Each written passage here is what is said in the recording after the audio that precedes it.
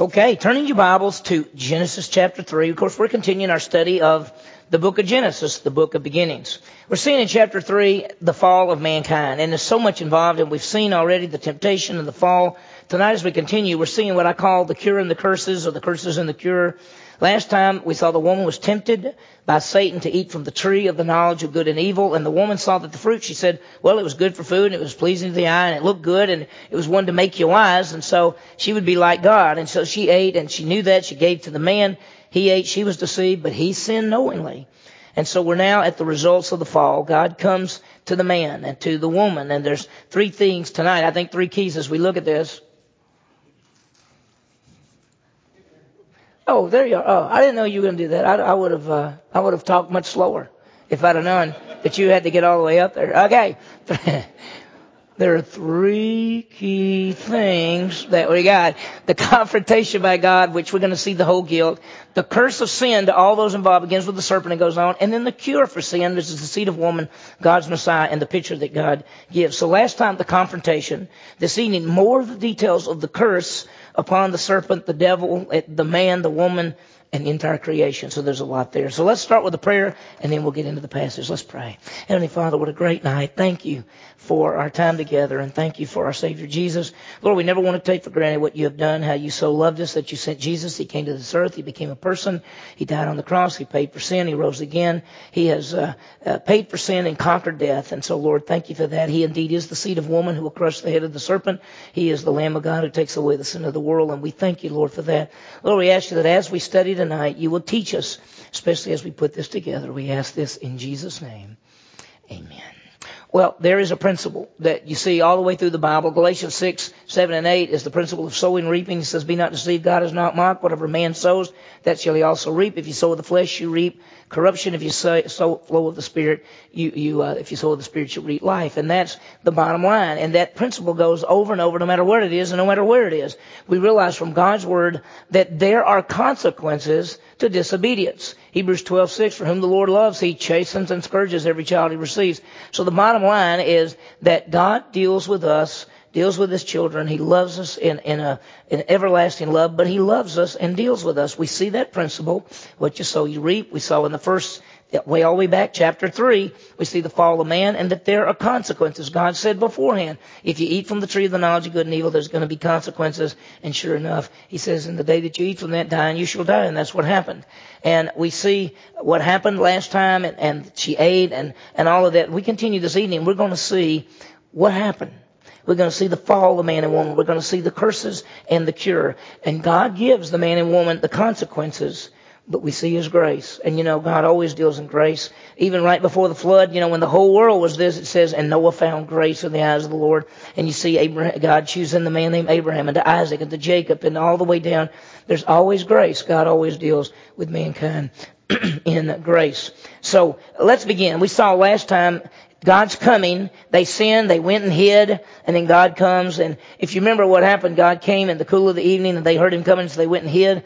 And people say, well, how long was that after they ate the fruit? I don't think it's very long at all, because the serpent's still there. When God does the confrontation, you've got the man, the woman, and the serpent all still there. They went and hid. And God comes. And of course, God knows everything. But he says, where are you? And what he's wanting to do is come out and say, I'm over here naked. I'm over here because what I've done is I've done exactly what you told me not to do, and I blew it. But he doesn't really do that. He's over there hiding, and he says, I'm over here hiding because I'm naked. And he says, have you eaten? Have you eaten from the tree? Now, God knows that he's eaten from the tree. He knows everything. He knows everything about our lives. And what he should have said is, yes, I did. I should not have listened to my wife. I should have done exactly what you said. I knew what's right. And I didn't, but he doesn't. He just says, my wife is the one you gave me. You've given me a defective woman. I mean, that's what he says, right? He says, the woman that you gave me. And if you realize verse 12, the man said, the woman whom you gave to be with me, she gave me from the tree and I ate. And the bottom line, he's saying, it's really your fault. He blames God and the woman. Instead of taking the blame himself, he blames God and the woman. He says, God, it's your fault because this is the one you gave me, and she caused this. God looks at the woman and says, what have you done? And she says, the serpent deceived me. And so that's where we are. And it's so amazing that he started with the man, And the man said the woman, and he moves down and says the woman, and she points to the serpent, and he moves down this way. And when he starts to curse this, he starts with the serpent and moves back to the woman and then moves back to the man. So it's like he goes down the line and comes back. But let's see what he says about the serpent. It's all tied in with the curse, the seed of woman, and all of those things. Verse 14, the Lord God said to the serpent, because you've done this, cursed are you above all the cattle and more than every beast of the field. On your belly you will go, and dust you will eat all the days of your life. Now he begins with the serpent itself. He begins with the serpent himself. He begins with the snake. And what he does is he curses the serpent. There's a reason for that. You could say, well, listen, it's just an animal. I mean, it was an animal controlled by Satan, it was, so why in the world would he do that? It's a picture. From that point on, every time any human sees a snake, what do they think? They go, the thing is slithering around on the ground. And if you stop and think, why is the serpent on the ground? Because that's part of the curse of the fall. And every time we do that, every time we see a snake, we ought to say, the reason the snake's down there is because we sinned. Because we Adam and Eve sinned, and all of us come into this world sinners, and we're fallen people. So he says, from this point on, you'll crawl on your belly. We don't know what it would look like. Did it have legs? We don't know what the animal looked like. We talked about this at the very beginning. When the serpent came and talked to the woman, she did not seem surprised that this animal was talking to her, which I think is a strange thing. So we don't know what it was like before the fall. Cursed are you more than all the cattle, more than every beast of the field. On your belly you will go, and the dust you shall eat all the days of your life. So first of all, it's with the curse on the snake. And then he moves to, really, it's Satan after this, because he says, and I will put enmity between you and the woman, between your seed and her seed. He will bruise you on the head, and you will bruise him on the heel. Now he's talking to the serpent, and he says, I'll put enmity. There'll be conflict in there between you and the woman, between your seed and her seed. And the question is seed. What seed? What seed would Satan have? Well, the idea, most believe that he's talking about the whole fallen world, the fallen people, even the demons. Who knows? There's going to be enmity between man and the devil. And fallen man, and some even say between believers and unbelievers. We don't even know how that's fitting, but he says between your seed and her seed. And when he says between your seed and her seed, the idea there, what seed? The seed of woman? Could the seed of woman, we're talking about just human beings? Or are we actually talking about the seed of woman, who is the Messiah? And I think if you really look at it carefully, the whole idea in this is embedded in this is man's only hope, which is the seed of woman. Because what is he going to do? He's going to bruise on the head. He said he shall bruise you on the head, and you shall bruise him on the heel. And what we realize, there's going to be conflict between Satan and Christ, because the seed of this serpent really is Satan. That's who it is, and that the whole fallen world and the enemy of mankind. And then we see the seed of woman ultimately could be every human being. That's the seed of woman in that sense. But the particular seed of woman is the Messiah and the Savior. And he says he will bruise you on the head. That's a death blow, crushing the head, and you shall bruise him on the heel. What he really is saying, and best we can tell as we've looked through this, is that something's going to happen to the seed of woman. And most believe that this is pointing to the death on the cross, where he goes to the cross and he dies, pays for the sin of man. He is bruised in a sense and comes back from the dead. But the crushing of the Satan is the crushing of sin, the crushing, the payment for sin, and the great victory. And so some say that there's that symbolic, that struggle. 1 John chapter 3 verse 8 says, Jesus Christ appeared that he might destroy the works of the devil. And so the first promise, and as people say, sort of in very seed form, or very limited form, is the promise of the Messiah, the seed of woman who's going to come and give victory. And I think from beginning right there, all the way the rest of the Bible, there is one who's coming. And that's what we'd look at. There's one who's coming. Now, we've talked about this before, but when you look at Adam and Eve, and of course she's not going to be named Eve until about verse 20. And when you look at this, you've got the man and the woman, and they produce a child. We're going to see it next time. They produce a child. And she says, I've got a child. We're going to name him Cain, because I have gotten a man-child with the help of the Lord. And that name Cain has that idea of from the Lord. And so she thinks when this baby is born, this child that she has, we call him Cain, she may say, there it is. That's the seed of woman. There is the Savior that we've waited for. It didn't take very long to realize it wasn't. Okay? But Don't think they thought, okay, hundreds of years will pass before God brings this promise to pass. He didn't say that at all. He said the seed of woman will crush the head of the serpent. So it's very powerful. There will be the bruising, the crushing, the destruction. The seed of woman, the Messiah, will crush the devil. Will Varner says this. He says the Messiah will suffer in the process of defeating Satan. And he did. He did on the cross. We call him the suffering servant. You look in the Old Testament, he's the suffering servant. He's going to be bruised and wounded and crushed for our iniquities. All we like sheep have gone astray, each one of the Lord on way, but the Lord hath laid on him all our iniquities. And so he's going to gain the victory in the long run. The Word has more information. This is what we call progressive revelation. Starting right there is some information. You get a little further and there's more information. As you begin to go, it's going to be the seed of Abraham, the seed of Isaac, the seed of Jacob, the son of David, the son of man that Daniel talks about. And then finally John the Baptist points him out and says, there he is, the Lamb of God who takes away the sin of the world. So progressive revelation in the Scripture, it doesn't mean he changes anything. He just continues to add to the information that he gives us. So the man was born of the woman. Going to be born of woman, seed of Abraham, Isaac, Jacob, Joseph, Judah, David, as Paul said, is the seed of Christ. Three things that we see in this thing. We see the seed of woman, where he's going to be human. He's going to be bruised and suffer, but he will crush Satan, which is the great victory over sin and death. And that's exactly what we see in Jesus Christ. At exactly the right time, Jesus Christ became a human being. That's the human being. He suffered. He's the suffering servant. He was bruised, wounded, crushed, and he crushed Satan with a great victory over sin and death. And he died and rose again. So it's powerful. This is the first mention in the Scripture of a Redeemer and a Savior. Now, that's what he does here. And now he's going to move to the woman. And look what he says to the woman. Verse 16.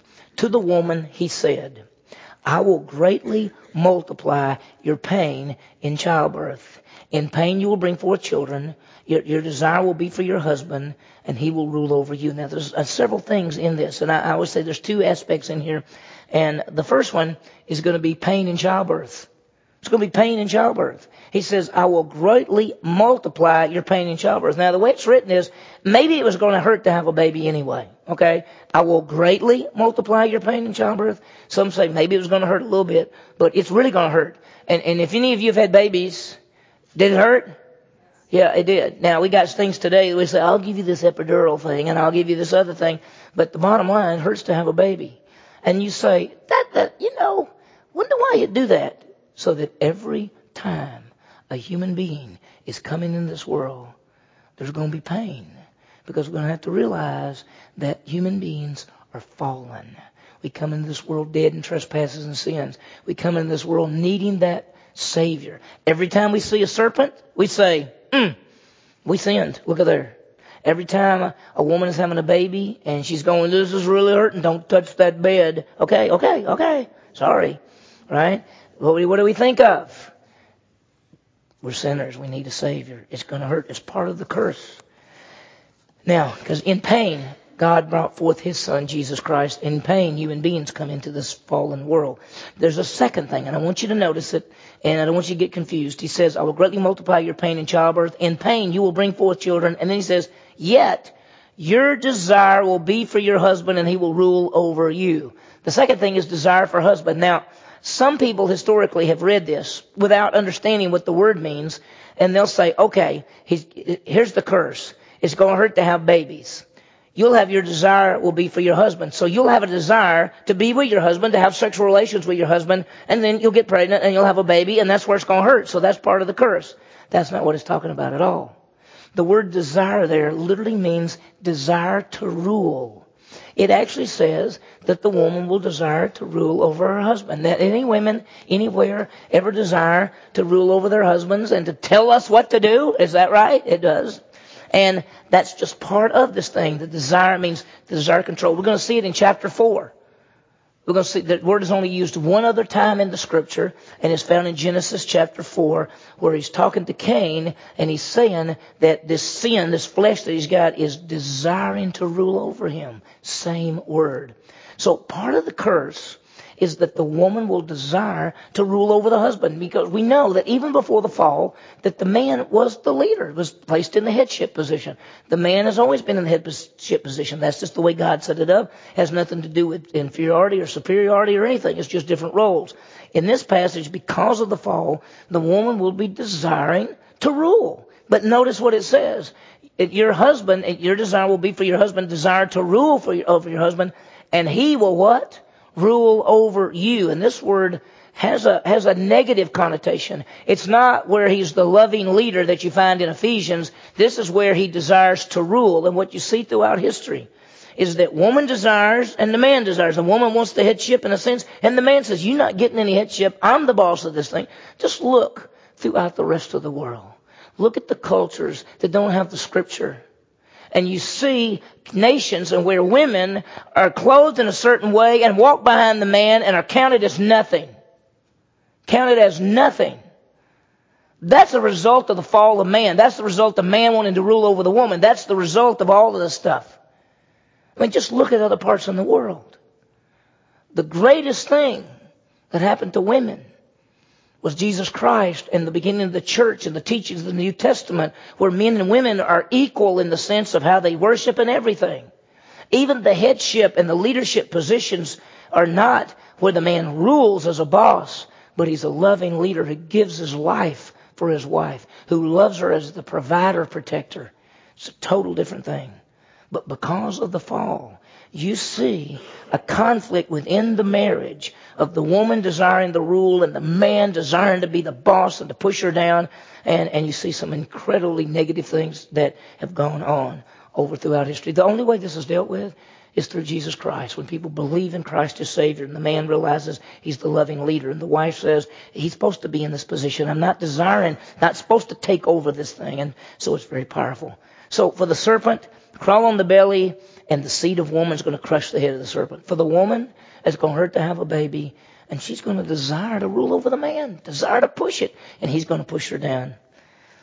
That takes it to the man, okay? And this is powerful, and look what it says to the man, verse 17. Then to Adam he said, because you have listened to the voice of your wife, and have eaten from the tree about which I commanded you, saying, you shall not eat from it. Cursed is the ground because of you. In toil you'll eat of it all the days of your life. Now, the very first thing I want you to see that he says, because you've listened to the voice of your wife. Who is he supposed to listen to? God himself. God said to him, this is before the woman was ever created. Before he ever made the woman, he told the man, he says, of all the trees in the garden you may freely eat, but the tree of the knowledge of good and evil, you shall not eat from it. In the day you eat from it, what? Dying, you shall surely die. He then said it was not good for the man to be alone. He brought all the animals by, man named him, and then he made the woman. And then Adam, the man, told the woman, her name is Isha. That's the Hebrew word for woman. It means out of man. The Hebrew word for man is Ish. Isha means out of man. That's who the woman is. She came out from the man. His name, we call him Adamah, which means dirt. Adam. He was made from the dirt. That's what we're going to see in just a second. She doesn't have a name. She doesn't have a personal name. She's the Isha. So he'd say, woman. Come here, woman. Come here, woman. And she'd say, okay, dirt. I'm coming. Because that's what his name meant. Adamah. Okay? That thing may have started earlier than we thought. But anyway, so what does he say? He says, because you listen to the voice of your wife. We saw that fall. We saw that she saw the tree was good to food and all that. And it says, she took and ate and gave to her husband who was what? With her. If you had the impression that she ate from the fruit and he was out in the field somewhere and didn't know what was going on and comes over there and she says, oh, by the way, would you like to eat some of this? That's not what happened at all. He's right there where she pulls it off, right there where she eats and she gives to him. He knew. He should have stopped her. He should have said to the serpent, hey, you don't talk to her. You talk to me. You talk to me. You leave her alone. Get away from the tree. I told you not to touch the tree. I told you not. That's what he should have done. But he didn't. Because he didn't take his leadership there. He didn't take his headship. He didn't do what he's supposed to do. And he let this happen. That's why it says that he sinned knowingly. She was deceived. He says, because you listen to the voice of your wife instead of listening to me, is what he's implying. And you have eaten from the tree about which I commanded you. I didn't give you any suggestions here. I commanded you that you shall not eat from it. Do not eat from it. He says, here's the first thing. Cursed is the ground because of you. In toil, you'll eat it all the days of your life. It's going to be toil. See, up to that point, now they had to till the garden and they had to take care of it, but it didn't have weeds and it grew and it grew great. I mean, you could see them going, yeah, look at that looks good. You got the old green thumb. Yeah, well, there's nothing else to have. There's nothing else bad growing here. But now it's going to be different. Now it's going to be different. You're going to have to totally get the stuff to grow. He says, both thorns and, until you lead it all the days of your life, both thorns and thistles, it will grow for you. Now, if you don't do anything to your yard, what's going to grow? Weeds right on up. And you go out and you go, good gracious alive. This looks terrible. And it does. And they're there. And if you don't, you get out and your plants, I don't do any of this stuff, but you get out there and what happens? If you don't go out and pull all that junk out, I mean, it just grows right up. And you're saying, how come this grows and this doesn't grow? Why? It's part of the curse. I want you to understand that every time you say, I'm going to have to get out there and do something about these weeds, you should say, because of what? Because of the fall. And every time you're out there saying, good night, we got to go weed eat and get all this junk out and got to pull all this stuff out. Why do we do that? Because of the fall. Every time you see a snake, every time a woman hurts to have a baby, every time there's conflict between the woman and the man, every time you're out there saying, man, I don't know why we have to work so hard to get this stuff to grow, it's because of the fall. Now, he's not through, because he says, by the sweat of your face, verse 19, you will eat bread till you return to the ground. What? Yeah. Remember I said, in the day that you eat from that, what's going to happen to you? Die and you shall die. He's going, what is dying exactly? Well, here's what's going to happen. You're going to return to the ground because from it you were taken. What's his name? Adamah, dirt, dust. Because you were taken from it, for you are dust. And to dust you shall return. There's a physical death in there. Dying physically, dying spiritually, you can die physically. He already told him that, but that's part of the curse.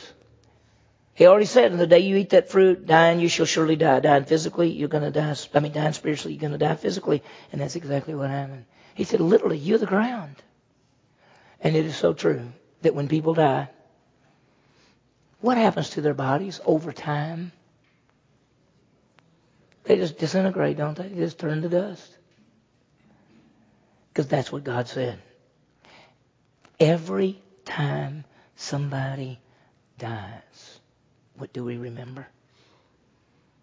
The wages of sin is death.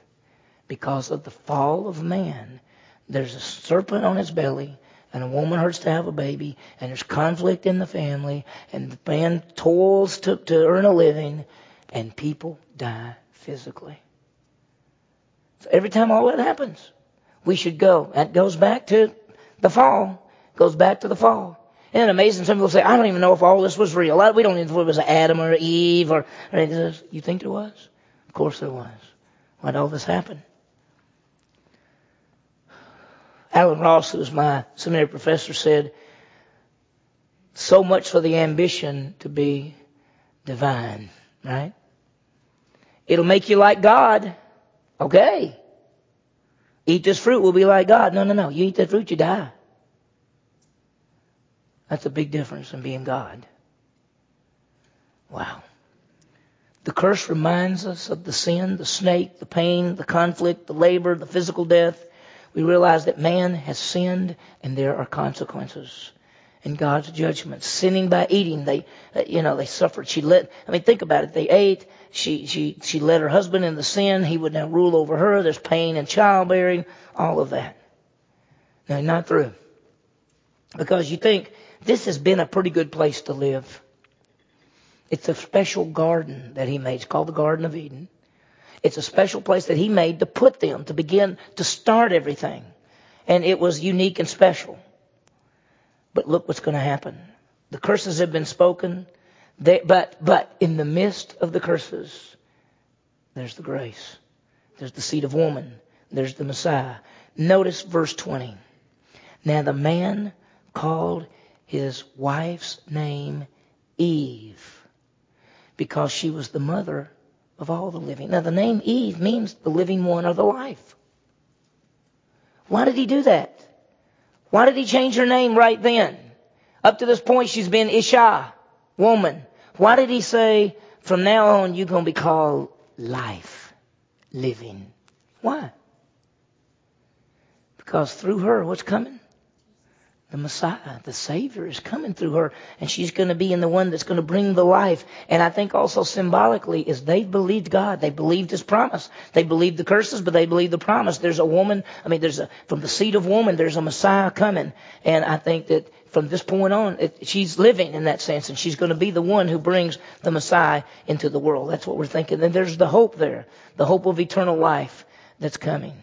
Realize the promise of Genesis 3:15 is really the Savior. They took God at His word. They realized there was going to be pain. They realized all of these different things, but they also realized there's a Savior. So He names her living.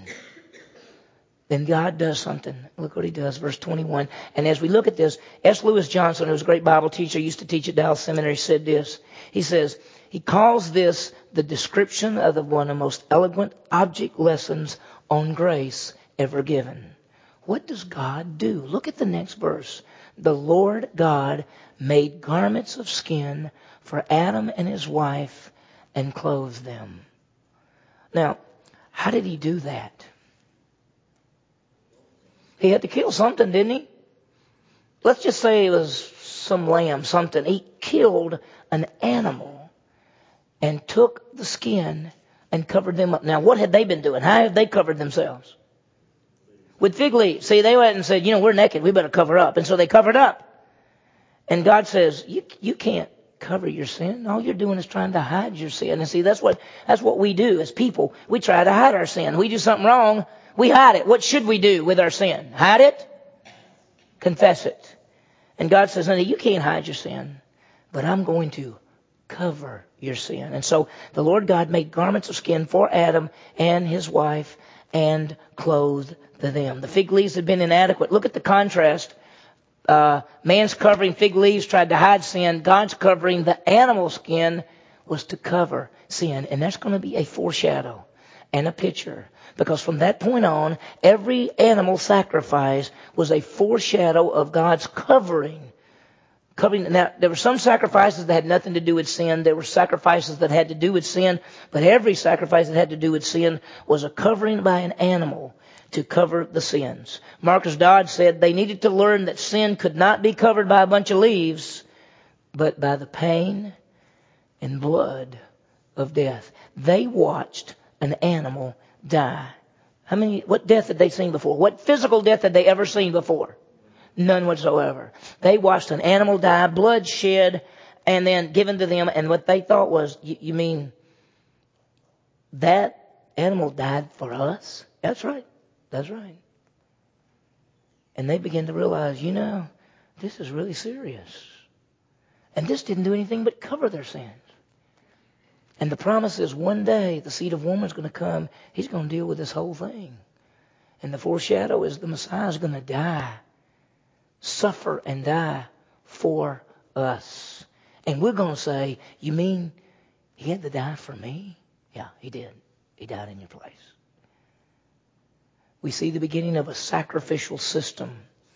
And sacrifices were made in the Old Testament. Animals were killed. Blood was shed, not to pay for sin, but to cover sin. What was the most holy day in the Old Testament for the Jewish people? What was it called? Anybody know? The day of what? Day of Atonement, the day of covering, Yom Kippur. It was when they covered their sins. They didn't pay for sin. They knew that. They would take a bull for the priest and a goat for the people, and they would kill these animals, and blood would be poured out, and these animals had to die in their places, and it only covered their sins. Didn't pay for their sins. And every time a person sinned, and they took an animal to the temple, and they said, I sinned, and they put their hands on top of that animal, and the priest would cut the throat of that animal because they were symbolically saying, my sin is going on that animal, and they'd cut the throat, the animal would die in their place, they'd put it up on that altar, and they would say, that animal took my place. Beginning right here, God says, I'm going to show you something. You're going to have a sacrifice and a substitute. and for us. The sacrifice and the substitute is Jesus Christ. In this Old Testament system, the sacrifices pointed to the coming Messiah, the seed of woman, and covered man's sin. So when you read the Old Testament and you see the sacrificial system, and I've had people say, why in the world do they kill all those animals? Why? Because there has to be death. Without the shedding of blood, there could be no what? Forgiveness. Hebrews 9:22 had to be a death and the shedding of blood to cover sin and have forgiveness. Wow. When Jesus Christ comes as the Lamb of God, or later on, if you put, I think it's up there, is it? Yeah, Lamb of God who takes away the sin of the world. That's when John the Baptist saw Jesus walking by, and the people looked at him and he said, there's the Lamb of God who covers the sin of the world. Is that what he said? The Lamb of God who covers the sin of the world? Is that what he said? No, he said the Lamb of God who takes away the sin of the world. Jesus is the final sacrifice for sin forever. It is said that Jesus knew that death would not pass over him, but at the cross it would make its final stop. So it's powerful. Alan Ross, once again, one of my seminary professors, taught Hebrew there. He said, this is the divine provision. The animal's life is taken. The skin covers their shame. This is the pattern of substitution as the animal takes man's place. God brings the satisfactory clothing. Do we understand the substitution of Jesus Christ? You hear people theologically say the substitutionary atonement. What they're saying is Jesus Christ died in our place. He died the sinner's death. He was the final sin offering. He stood as our substitute, our sacrifice, and the satisfaction. I want you to see something because there's a foreshadow here. Because this was from the Lord. It was a substitute and a blood sacrifice. It was from the Lord because he's the one that came up with the animal. But in the foreshadow from the Lord, as Jesus Christ is the one sent from the Father, it was a substitute. That animal took their place. Christ is our substitute. For he hath made him who knew no sin to be sin for us. And it was a blood sacrifice. And Christ is the blood sacrifice. 1 Peter 1:18. We're redeemed by the blood of the Lamb. So it's really powerful. Well, there's one more aspect here. And look what he says, verse 22. Then the Lord God said, behold, the man has become like one of us, knowing good and evil. Is that true? Yes. Like one of us. Who's the us? The Father, the Son, and the Holy Spirit. Just realize that even though we got God talking, he says plural. He's become like one of us because of the Father, Son, and Holy Spirit. He says he's become like one of us, knowing good and evil. And now he might stretch out his hand and take also from the tree of life and eat and live forever. There are two trees in the garden. There's the tree of the knowledge of good and evil in the middle and the tree of life. Now you eat from the tree of the knowledge of good and evil. What do you get? Knowledge of good and evil. You eat from the tree of life. What do you get? Life. He says, I don't want them to eat from the tree of life because they're in a fallen state. Mankind's fallen. He's got to come and have a Redeemer and a Savior, and man's got to die and rise again in a sense. So he doesn't want them to eat from the tree of life and live forever in a fallen state. He's not saying I don't want them to eat from the tree and have eternal life. You don't get eternal life from that tree, not that way. You'd live forever in a fallen state. He doesn't want that. John Walford used to be president of Dallas Seminary. He said, eating from the tree of life, they would have a physical life forever. And how are they going to be able to die with Christ and be buried and rise again with him? He says they can't do that. God is going to remove Adam and Eve from the garden so they'll not eat from that tree that will keep them in that fallen state forever. And you know, it looked bad to them when he said, out, get out, get out, get out, get out. You cannot eat from this tree. He said, what? That's a good tree. It's the tree of life. And what looked bad to them was really good for them because they couldn't eat from that tree. And sometimes in our lives, things come in our lives and we go, that's not good. That's not good. Well, not everything is good, but God takes everything and works all things together for good. Look what he did. He drove them out. He said, therefore, verse 23, the Lord God sent him out of the Garden of Eden to cultivate the ground from which he was taken. Notice how he put it?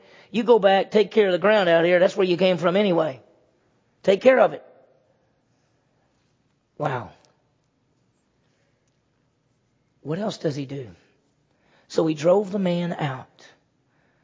And at the east of the Garden of Eden, he stationed the cherubim. Now, cherubim's plural. Cherub is singular. Cherubim is plural. Hebrew plural. He stationed some angels there. And the flaming sword which turned every direction to guard the way to the tree of life. Paradise lost. They can't go back in there. They can't go back to the place where God had it all set up for them.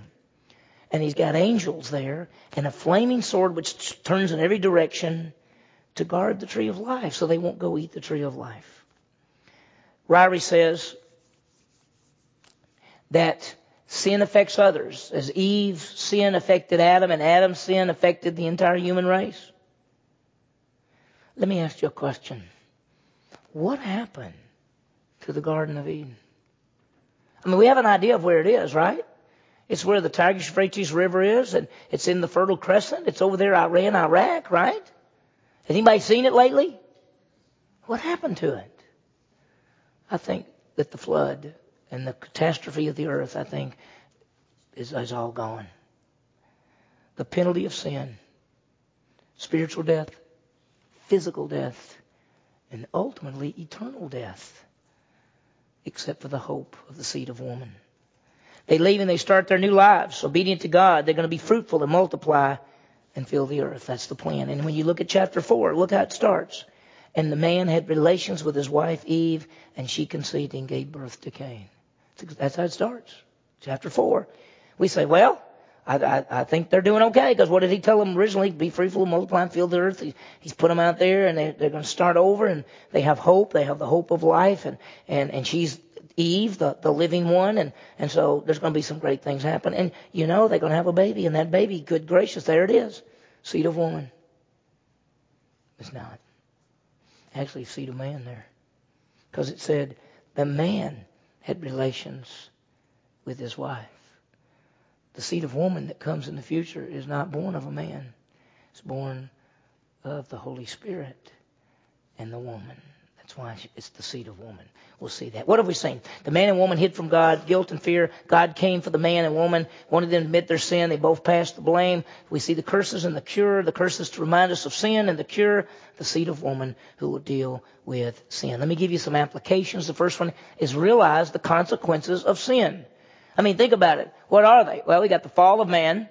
You've got, just go ahead and go into, you got the guilt, you've got the fear, you got the loss of fellowship, you have spiritual death. All of that are the consequences of sin. Think about it. We fail. There's the guilt. There's fear. There's hiding. There's shame. There's the loss of fellowship. There's spiritual death. All happened when man sinned. From life to death. From pleasure to pain. From abundance to toil. Which sin is the curse. And we're all under it. And we come into this world dead in trespasses and sins. We are sinners. So realize the consequences, the curse every time we see a snake, every time there's labor pains, every time we toil in our jobs, every time there's husband-wife conflicts, every time somebody dies, you should remember the sin. Sin equals death, and the consequences of sin is death. Second, deal with our sin. Now, God's dealt with sin as a whole. He's already sent the Messiah. But for us, because what we saw in this passage is when they sinned, they didn't deal with it. They passed the buck. What should we do? We should confess our sins. We should forsake our sins. We don't pass the blame on our sins. We should tell on ourselves. We shouldn't say, well, it's just my background, and I'm just a victim of my circumstances. And if they hadn't done that, I wouldn't have done that. We need to say, I'm accountable for my actions. And when I sin, I confess my sin. That's what God wanted. The third thing, and is the great one, is let's proclaim the cure for sin. And that's Jesus Christ, the seed of woman who will crush the head of the serpent. He is the provision. He is John 1:29, the substitute, the one who dies in our place, the Lamb of God. Jonathan Edwards said this. He said, there's a choice concerning Jesus Christ. You can ignore him or embrace him, but you can't avoid him. And you can't avoid the consequences of your choice. He is the only one who can save. You remember 2 weeks ago, Sunday morning, it is impossible for a man to save himself. And it's only possible through Jesus Christ. God has a provision. He is the Savior. And may we realize the consequences of sin, fall, guilt, separation. May we deal with our own sins by confessing it and deal with it. And may we proclaim to people the cure, Jesus Christ, who is the substitute and the sacrifice for our sin. Well, let's pray, and then what we'll do is we'll have the Lord's Supper. It'll be a great time, and we'll explain some things in just a second. Let's pray. Heavenly Father, what a great night. Thank you for Jesus, and thank you for the provision that you have for us. Lord, may we understand how all this fits together and realize the consequences of sin, and that every time we see a snake or the pain in childbirth or conflicts or someone dies or we work hard and toil, we just realize that's all part of the consequences of sin. Thank you, Lord, that you have dealt with sin, that you send the seed of woman, the Messiah, the Redeemer, and he has dealt with sin. May we deal with sin in ourselves, that we confess it and forsake it and don't pass the blame, but deal with it, and we know you're faithful and just to forgive us. Lord, may we clearly proclaim to people in this community the only way of salvation is Jesus Christ, the seed of woman, the seed of Abraham, the Son of David, the Lamb of God who takes away the sin of the world. Thank you, Lord. We ask this in Jesus' name. Amen.